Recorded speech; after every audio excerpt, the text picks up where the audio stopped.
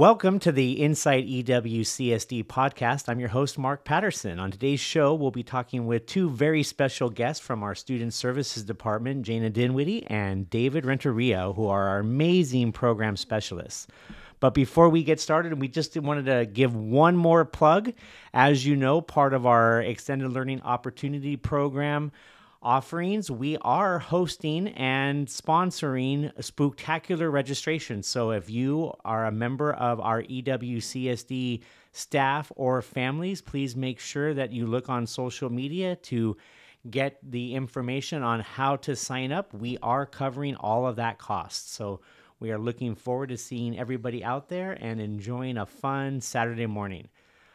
So that's the only update we have right now. So we're going to jump right into our interview. So we're going to start with David Renteria, one of our program specialists. So David, welcome. Welcome, Dr. Patterson. Thank you for welcoming me. I appreciate that. Thank you for making me feel included. So could you start off by giving us a little bit of a background on Mr. Renteria? Thank you, Dr. Patterson, for introducing me. My name is David Renteria. I'm currently a program specialist for our Student Services Department. My journey through social work really has kind of started in lieu of service for others. I started my career primarily working with foster and adoption programs and students, so kids that were in the system and trying to get them into permanent housing throughout their time in the system. I transitioned from there into starting my master's program at Cal State Long Beach, where I focused on education, really, to how to be a school social worker. And my second internship was at East Whittier City School District. One was being at East Whittier Middle School, and one was at Evergreen Elementary. So that was my journey here at the district, how it began. I was fortunate enough to start my career here in the STEP program as the full-time school social worker at that program. Was there for approximately 5 years, and then transitioned to the district office as a program specialist, focusing primarily on, everything from attendance to school social workers and our wellness team. So also joining us, his partner in crime, Ms. Jayna Dinwiddie. So Jayna, could you tell us a little bit about yourself? Yes. Hello, East Whittier City School District. Thank you, Dr. Patterson, for having us. My name's Jayna, and I started actually in East Whittier as a counseling intern. So I did my undergrad at Cal State Fullerton in Human Services, and then got my master's in social work at Cal State Long Beach. And during my internship here with East Whittier was actually where I kind of figured out that education was where I wanted to be and where I wanted to focus. And so I had a lovely year with the Ocean View Dolphins, and then was lucky enough to come back and get hired on after I completed my master's program. And so for the past about 8 years or so, I've been working as a school social worker in a few of our different elementary schools, Leffingwell, Scott Avenue, Ocean View, and then most recently La Clima. And then last year, I got the opportunity to transition up here to really focus on our PBIS work and implementation. And so now really enjoying the process of working with our school sites for that, and also just behavior support throughout our district. Well, we are very fortunate to have two very dedicated people here supporting not only our families, but our staff as they try to figure out ways to provide just wraparound services and support to our families. So there are so many different things that you both do and the Department of Student Services does. But one of the reasons why we have you on today's show is because this month is Bullying Prevention Month. So could you just talk to us just a little bit about what bullying prevention looks like and how we support our families and our students and our staff? Absolutely. Just the importance of our school social worker counselors at both the middle school and elementary sites. They play a very important role in providing services and supports to our students to help them understand, recognize, and then also know the impacts of what harassing behaviors are, and then how they can advocate for themselves, and also how staff can help students and families that are experiencing any type of bullying or harassment at the school site level. And for me, when I really think about bullying prevention work, it's really, I take it back to our district's like mission of opening the door to every child's future. And to really open that door, we need to have safe, positive, engaging learning environments. And so for me, those environments don't include bullying behavior. And so it really is something that is addressed on multiple layers and multiple tiers by a variety of staff members, to really ensure that we, do our best to set up those learning opportunities for our entire district. So kind of going along that same line, with the exposure that our students have to social media, the access they have to the internet, sometimes the desensitization that you have when you're behind a screen or behind a phone, bullying is a lot different, and harassment and intimidation is a lot different than when we were kids growing up, and we have our pagers and the like. So how do you, and we have this campaign of see something, say something, but then there's also that deep-seated thing in students' minds of I don't want to rat my friends out. I don't want to, have the social pushback and blowback if I say something. So how do you help students, or what advice do you have on how to navigate all of those competing factors? I think it's definitely something like you shared that has changed and looks very different now than previously. I think previously a lot of times it would be behaviors or interactions that happened during the school day and they didn't necessarily follow the student home. And I think we know how big of a role that social media plays in our students' lives and just their interaction with peers. And so we see those social, I call them social interactions, but interactions through cell phones, social media, follow our students home. And so I think it really is looking at these interactions and making sure we're including all the students involved, every role. So we have students that, maybe just witness that, bullying behavior or that harassing behavior. And then we have our students that maybe are on the receiving end of that bullying behavior, or those that are initiating those behaviors. And so we really want to make sure that we have supports and things in place that are going to address all the different roles that are involved with these types of scenarios, to make sure we're looking at it from a really comprehensive piece, because I do think they are more complicated. They involve more students. And we don't want to miss a piece of the puzzle when we're looking to address it. Absolutely. And to add to that really is the importance of our parent involvement in regards to bullying in social media, just kind of the importance of monitoring our students' accounts that they have, and really kind of helping them navigate how to responsibly use social media, because it's a tool that is readily available to all of our students. And oftentimes our kids are not really aware that the things that they're posting online has a significant impact on others. And then also that when you post something online, it is going to be there forever. And so just making sure that our parents are really involved in having those hard conversations with their students to really educate them on the importance of how to utilize those platforms. Well, and people don't even realize sometimes that even when they're online gaming and they're playing, Xbox and whatnot, the chat functions in there, that's another avenue to where kids are being exposed to, not very nice things and bullying or harassment or just making fun of one another. So just being present and understanding that there are so many other ways that kids are receiving or giving out some of these behaviors is huge piece. The one piece I also want to add to is that as us as a staff and social workers really kind of working and educating with our students of how to communicate when they see these negative messages or threatening messages, to talk to a trusted adult, whether that be a parent, a teacher, a social worker, anybody on campus, because these are negative effects on some of our students. We want to make sure that somebody is aware of them and we can address them as a staff. So how would you help guide a student who comes to you or one of our school social workers or a trusted adult and says, this is what's going on, but I really don't want to name names because I'm afraid of what, repercussions might come my way. Mm-hmm. I might be ostracized from my friends. I might be called a snitch, all of those different pressures that really a kid knows that I should do this, but there's just that underlying piece of being ostracized and whatnot. So how would you guide a student in that kind of a scenario? I think kind of two different layers I see that scenario from is one, how do we work with our school communities on that type of, just concern? Because many students, when I was working as a school social worker, come forward and say, hey, I know this isn't okay. I know this is, having a negative impact for me, for my friends, but I don't want to be a snitch. And so I think step one is just being proactive with the whole school community about, what are our behavior expectations? How do we show kindness? How do we show respect?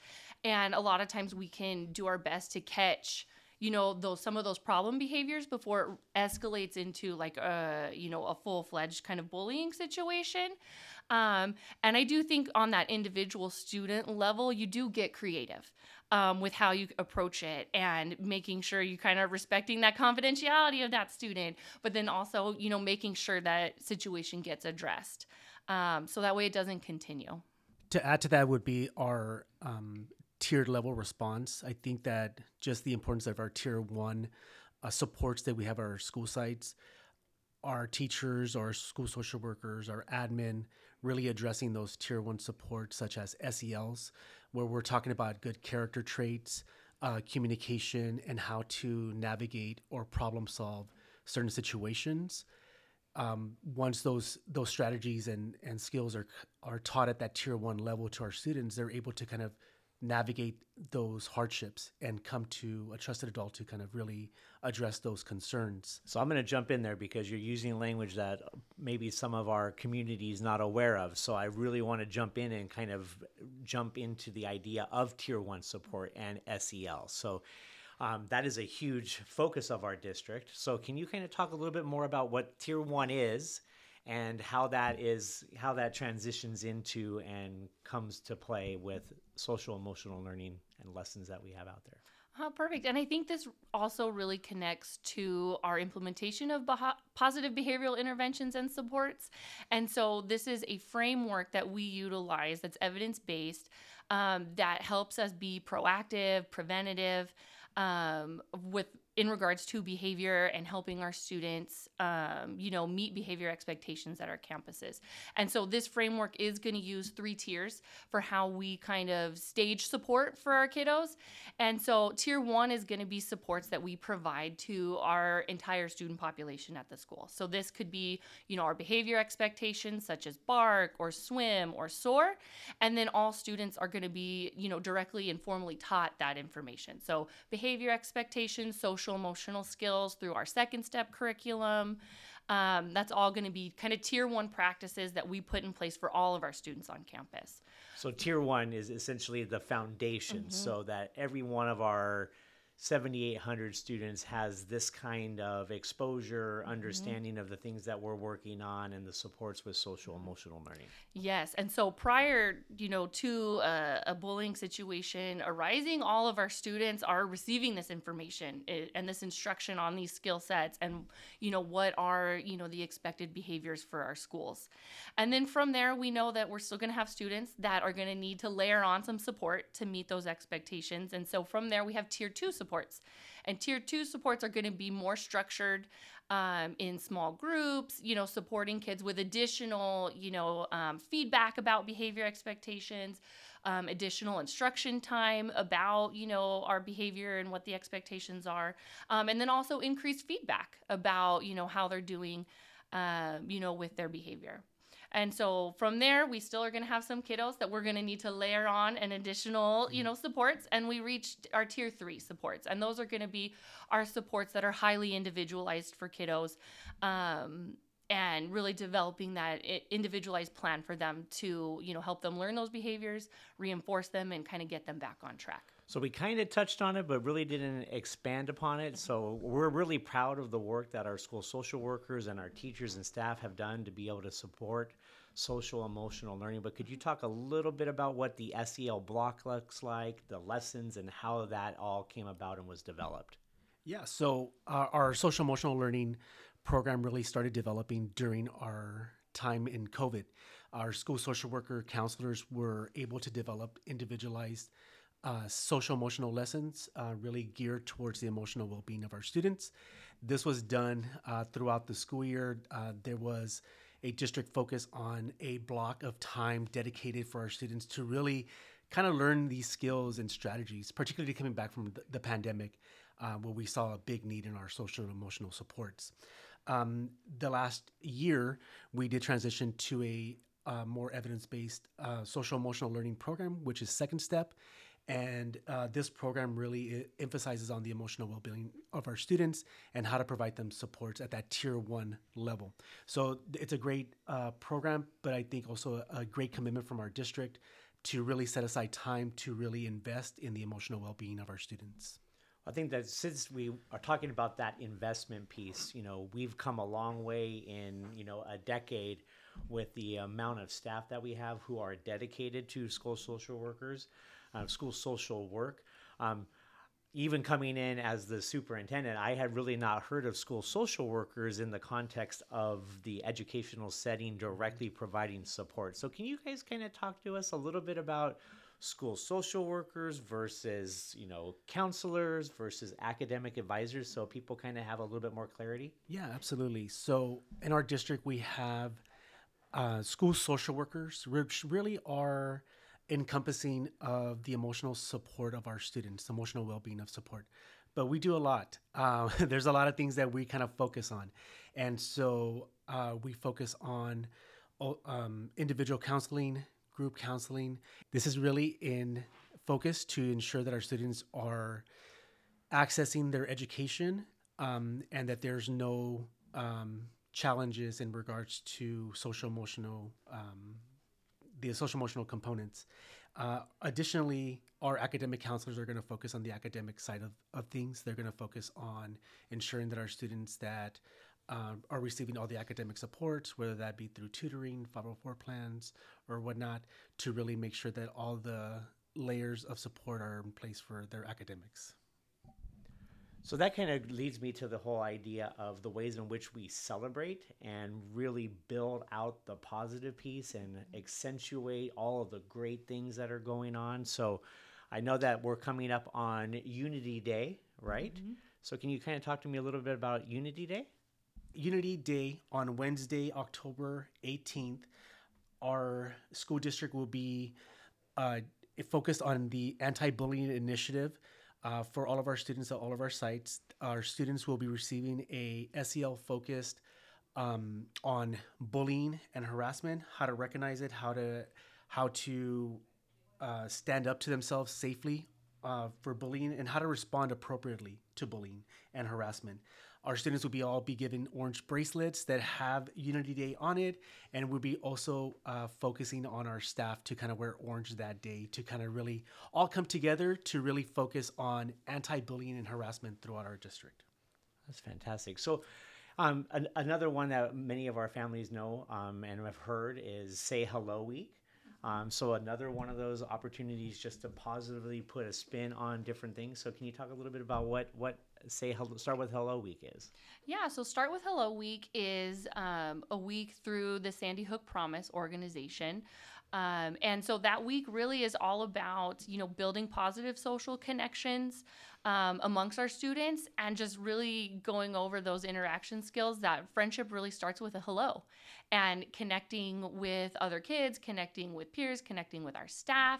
Really, it starts with hello and then also looking for those common interests we have, with each other. And with bullying prevention in particular, too, when we have connected school communities, when we know each other, when we know each other's story, that's going to significantly decrease, bullying behavior at the school site. I would also like to add that in January, we will be doing the Great Kindness Challenge. So the Great Kindness Challenge is a grassroots movement that is making our schools, communities, and world a kinder place. So we really want to focus on kindness for our students. So that's another initiative that we're also pushing out in January.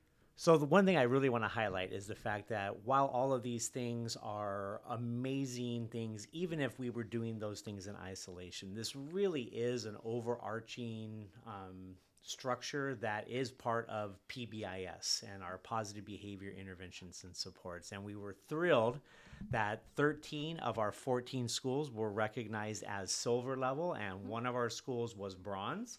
So every single one of our schools across the district was recognized for the amazing work that they're doing to be able to provide that positive experience when it comes to behavior and interventions and the ways that we help kids. So can you mentioned, all the different acronyms that we have out there and the mottos that we have for all of our schools. And I know our parents and community know all about pride and bark and the pack and soar and everything else that's encompassed in PBIS. But could you give us a elevator speech of what PBIS is and how that really plays out in our schools? Absolutely. And first, I just want to also reiterate how excited I am that all of our school sites receive state recognition for PBIS this year. To get everybody to that point is a really exciting thing. And I know our PBIS teams and our administrators work really, really hard to put those systems in place. So just want to give them another shout out. But PBIS in a nutshell is basically an evidence-based framework. So it's not a curriculum that's like prepackaged that every school has to implement the same way, but a framework that they can kind of customize to fit their school, culture and the needs of their site, that really centers around creating systems for behavior support and response, and then also relies on school-wide data for decision-making and planning. So that way we can be really targeted in how we address behavior at our school sites. So I'm going to dust off the cobwebs, but I think my numbers are accurate. 80 to 85% of students are going to do what they're expected to do if they are aware of what those expectations are. Yes. So we would say that tier 1 supports, so those universal things, so our SEL lessons, our behavior expectation lessons are going to meet the needs of about 80% of our students. From there, we know we're still going to have students that need support. And so we would say about 15% of our students would need that layering of tier 2 support. And then from there, about 5% of our student population would need that layer of tier 3 highly individualized support. And I think the thing that really resonates with our district is the whole idea of celebration and the positive part of those behaviors, interventions, and supports. So you see lunch with the principal, you see our opening morning assemblies, you see student stores, you see so many different things of our schools. And our PTAs have jumped on this and really support that whole work to really just recognize and celebrate all of the great things that our students and schools do. And then we have the additional support to be able to provide those frequent reminders for those little marks in the classroom who, just like me, still need reminders and reinforcers every once in a while to reframe something or to learn from that. But it really is an approach to be able to teach students and mentor students and coach students so that when they find themselves in that situation again, they make a different choice potentially. Absolutely. And I think, when we think about our academic skills, when our students have a hard time with reading, we teach them. When they have a hard time with math, we teach them. And so we want to bring that same approach to, behavior. When they have a hard time meeting behavior expectations, we want to teach them.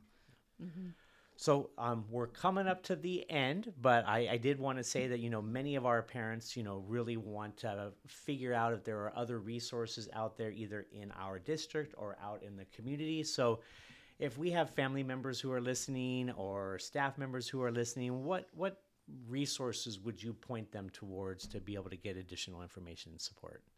I think the first line of resources is going to be at your school site regarding your school site social worker, counselors, academic counselors. They have the most up-to-date information at the site level of how they can help support your student, and also community resources to help link you to get additional support. We have also contracted with an organization called Care Solace, who can provide outside mental health service support to not only our students, but also our families at no cost with the linkage and referral. So that's also information that you can get through our school site social worker. Something I would like to add on too is I think essentially we want to be there for our kids. We want to be there for our students and support them through any difficulties or challenges they may face. And so for me, it's if I'm going to be able to support my child, I need to know about what they're experiencing and kind of what they're going through. And so my biggest, tip for parents is to keep that parent-child relationship and that line of communication open with your child. And so we always want our kids to come to us in those big moments when it could be a conflict with peers, or, maybe there's something unsafe, or, there's some bullying behavior happening. However, to get them to come to us in those big moments, we need to also go to them and be with them in the small moments as well.